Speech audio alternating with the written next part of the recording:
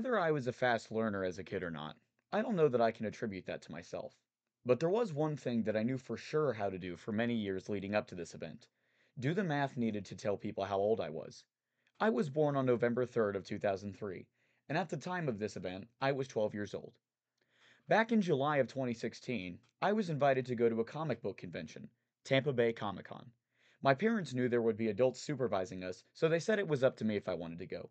A place I could go where I could consume all of the pop culture media and everything else I could want about video games and comic books I loved? There is no way I wasn't going.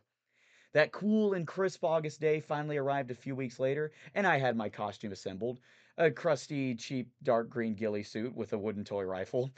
In hindsight, I looked less like a video game character I was attempting to dress as, and more like a cheap interior decoration plant that was armed for war.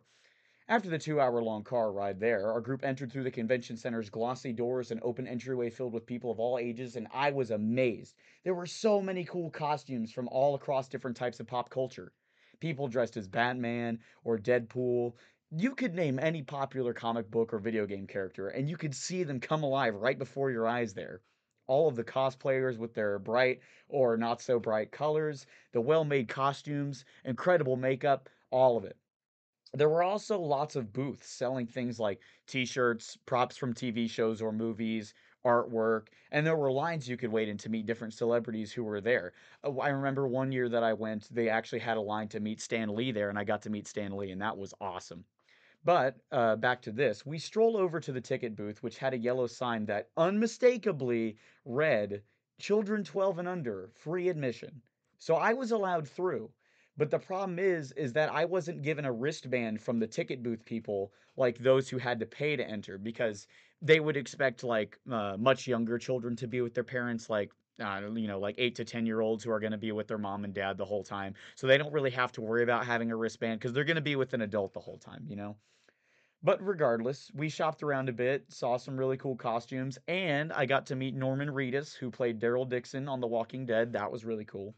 As we were re entering the convention center after lunch, though, one older woman in her bright blue staff vest approached me and asked with a voice that just screamed Southern hospitality. Because this was back when I was still living in Florida, so lots of Southern folk. And so we were about to walk past, and she says, "Do you have your wristband, honey?"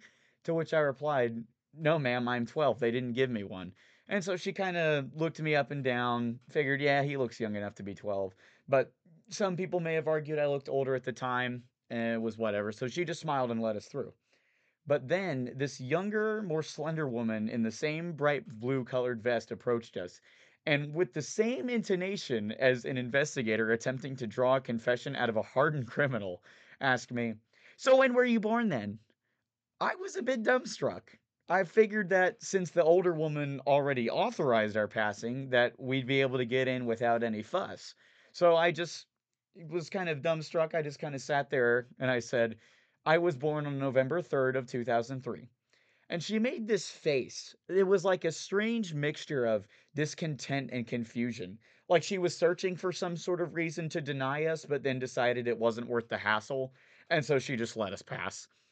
So then about a half hour went by. I was still with my group that I was with, and we were approached by that same girl. And there was this security guard with her who was like a hulking behemoth compared to me.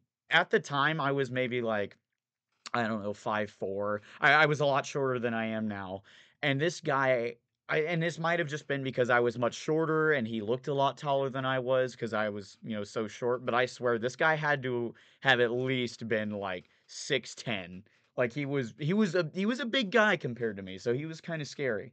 And she stared at me with this like piercing look of satisfaction, like she just caught some like guy from America's Most Wanted or some infamous criminal like Charles Manson or Ted Bundy was just like standing right there, and she just slapped the handcuffs on him, and she looks at me and she says, "I just did the math. You're not 12." And I had this moment of like, okay, well, you're wrong, first of all, like you clearly didn't do the math for one thing. But the other thing was like, okay, so what? Like, you gonna kick me out? I didn't say that, but in that short second of thinking, I had that go through my head of like, okay, what happens next now that she quote unquote knows I'm not 12? And then, without warning, the security guard like reached his hand out, grabbed my shoulder, and I was forcibly escorted outside and left in the rain.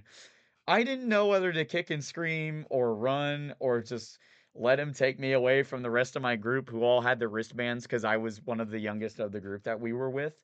So luckily, the leader of our group was able to speak to the staff and get me back into the building. And then the woman who had me removed was reprimanded, and I was given a small box of figurines and other trinkets to make up for the mishap. The leader of our group, I should give this for context. I was going with a group from the karate school that I attended, and the leader of our group was our sensei. And our sensei, I don't know if you'd necessarily call it a partnership or whatever you'd want to call it, but he had this. We'll call it a partnership with the local sheriff's office because he lived out in the woods and he knew the woods really well. So if someone ever went missing and they're like, "Oh, he might be in the woods," they would call my sensei up and be like, "Hey, Ray, do you want to take your ATV out there and go look for him, or do you want to take the sheriffs out there and help look?" That sort of thing.